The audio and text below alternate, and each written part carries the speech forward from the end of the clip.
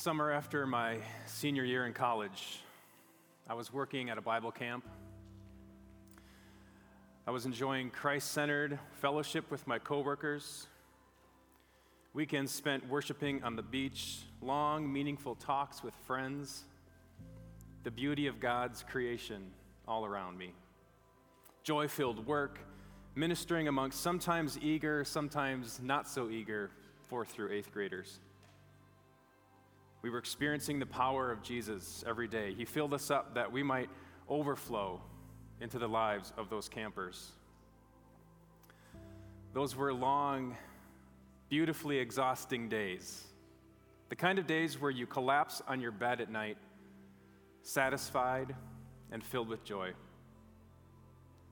Those were some of the happiest days of my life. And then, one day in the middle of lunch, the phone call came. My brother's tear-filled words, "Dad's dying. He's only got 3 months." And in the middle of my joy came pain. We all encounter suffering. I don't have to tell you this. After the fall, pain and suffering has been a constant throughout the entirety of human history.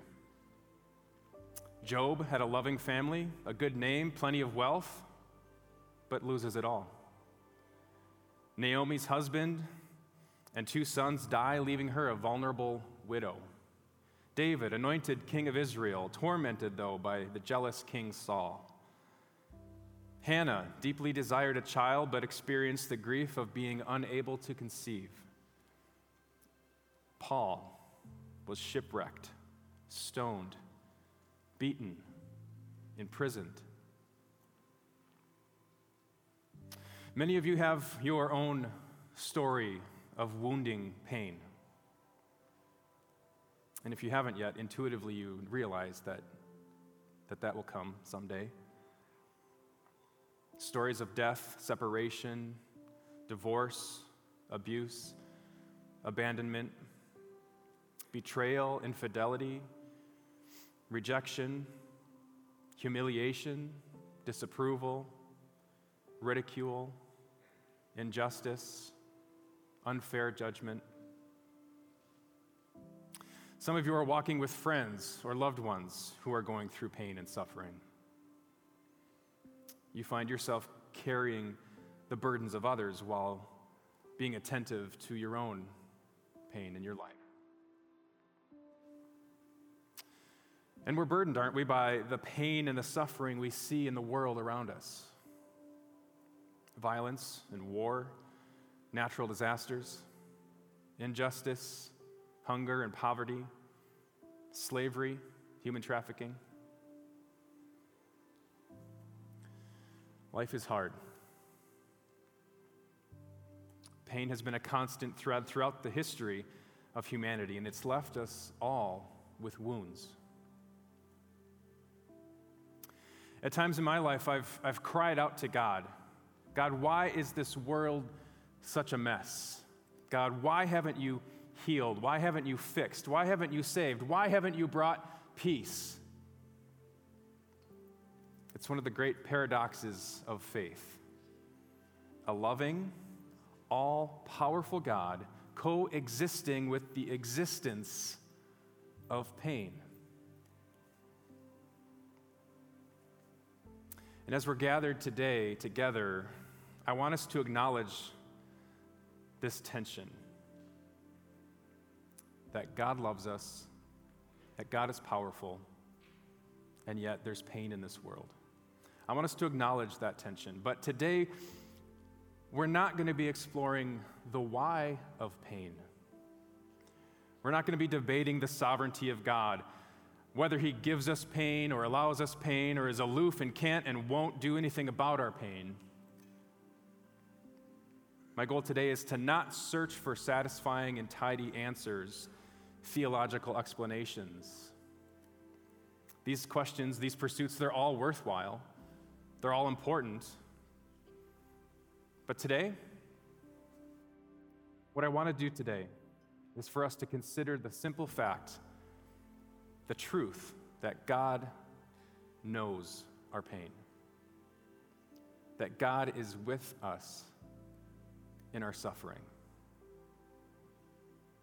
Scripture's narrative from beginning to end reveals pain and suffering. Adam and Eve are removed from Eden, but God lovingly cares for and provides for them.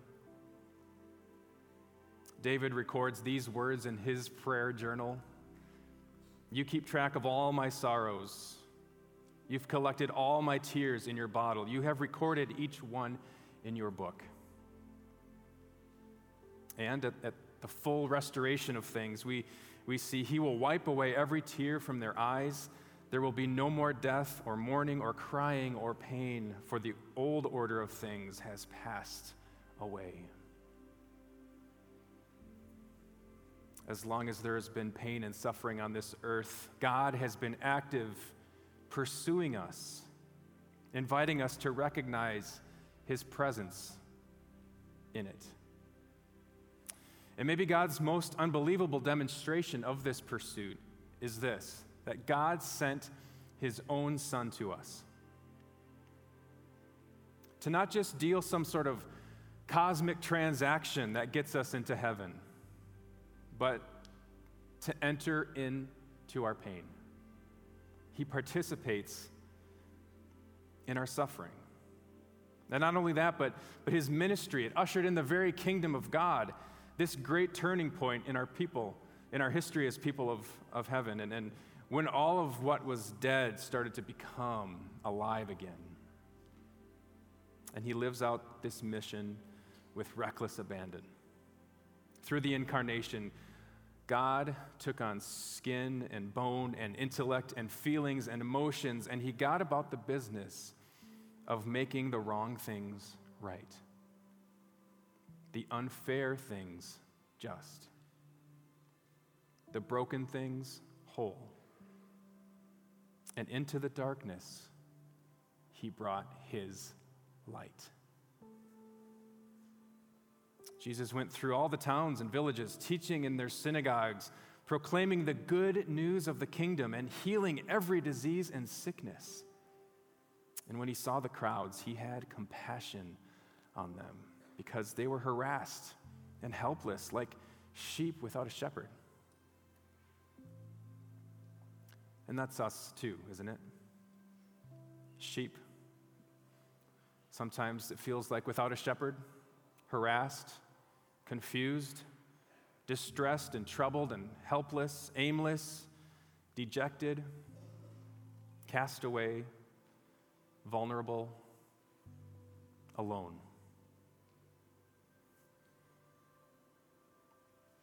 And so today, I want us to have an opportunity to lean in and rely on the power and presence of God as we pray together.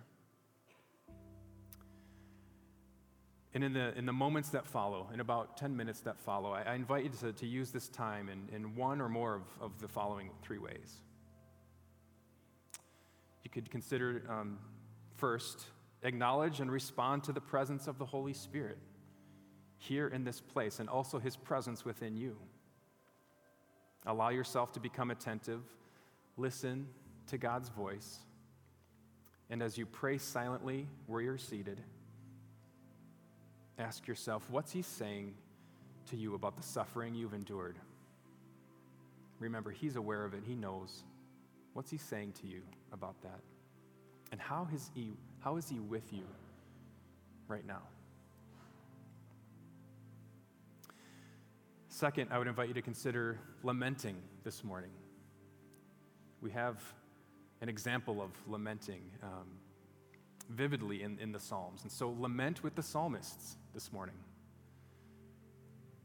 Throughout the Psalms, David and others, they pour out their heart to God, crying out to him. These anguished words become part of their healing and part of their journey. And let's let their prayers give voice to our own hurts and to our own journey with God. Third, you could light a candle. You could let that light represent your prayer to God. Our red tables in the back with the red candles, those represent prayers of petition for the pain that you experience or are experiencing.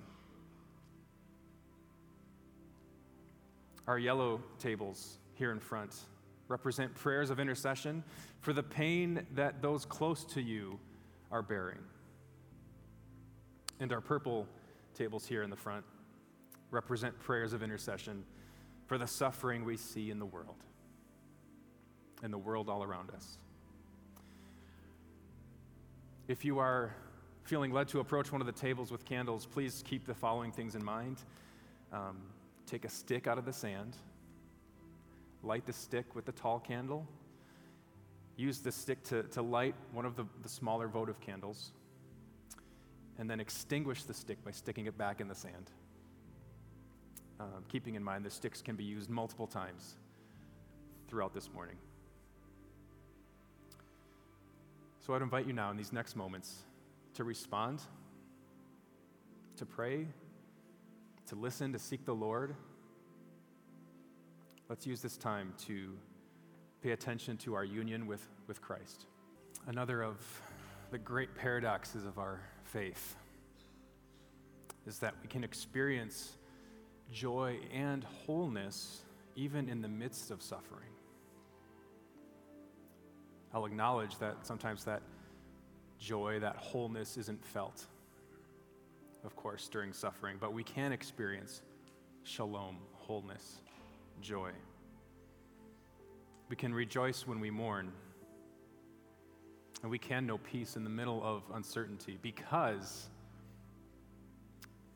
our Savior is with us. In a moment, we're going to sing a song called It Is Well. And I want this to be an honest moment for you. And so maybe singing the words, "It is well," that's not where you're at today. That's not your true prayer today, and that's okay. There's no mandate to sing these words. For others of you who are in the middle of pain and strife, singing the words, "It is well," could be hopeful or healing or an acknowledgement of faith, even if you can't feel it. The truth of the phrase may just transcend your current reality, and making those words a prayer could be powerful for you today. Maybe some of you in this time will use this moment to continue to listen or respond to God. God, give us strength today and give us the peace to know that you are with us in our hurt. For those of us who are in pain this morning, those of us who are going through something heavy that we can't carry on our own, help us to know that you're here with us. I pray that as we leave this room, we don't feel you leave, but we feel you staying with us all throughout the day and our week. I pray this in your holy name. Thank you for coming to chapel today, you guys. It was a heavy day. Don't let this leave from you. I pray that you all have a good day today.